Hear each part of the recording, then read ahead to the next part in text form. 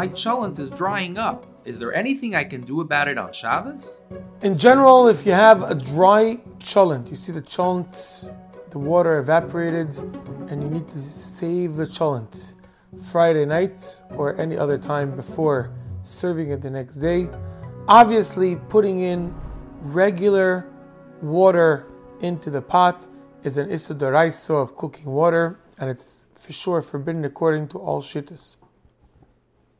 According to the Sfardim, the only way you could actually fill up water into the cholent is to take the cholent pot and put it under some kind of a source of boiling hot water, some kind of a chainik, and put in the boiling hot water directly into the cholent.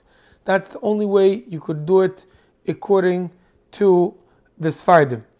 According to the Ashkenazi poskim, you could take the water with a vessel. Obviously, you can't fill it up when the cholent is on the fire, when it's on the blech. You remove the cholent from the blech with the regular conditions of how to remove it off the blech without losing the first original way of placing the cholent on the blech, meaning you take it from the blech, you keep your hand on it, you don't put it totally on the surface, for sure not on the floor. You keep your hand on it, and then you could take another vessel, take the water, as long as the water is boiling hot, and pour it into the cholent.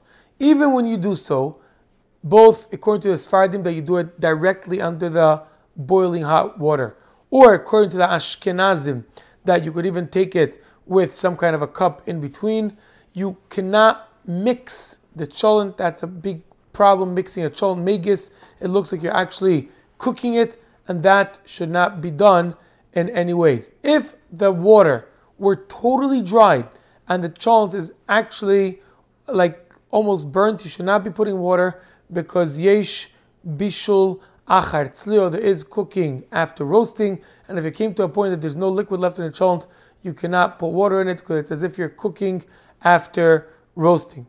After putting the water inside, again, if you're Sephardi, directly the water going in, or Ashkenazi even with a vessel in between, it's better to cover the cholent pot when the cholent pot is away from the blech. Again, remember, with your hand holding on to the pot, you should be covering it and only then putting it back on the blech, because it could be, according to some poskim, a problem of covering the cholent pot while it's on top of a hot source, top of a blech.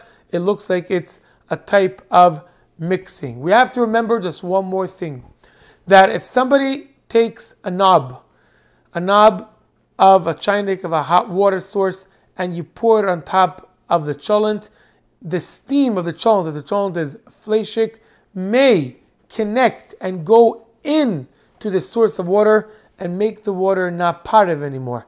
That could be if it's too close to the cholent pot, and therefore, if you do want to put the cholent pot under the knob that's bringing down the boiling hot water, it should be far at least 3 tfachim, at least 24 centimeters from the knob, and that way you fill up the water, you cover the cholent, and as your hand is still holding the pot from both sides, you put it back on the blech. Hope, wish, and pray that the cholent should come out good the next day and not burnt with no liquids.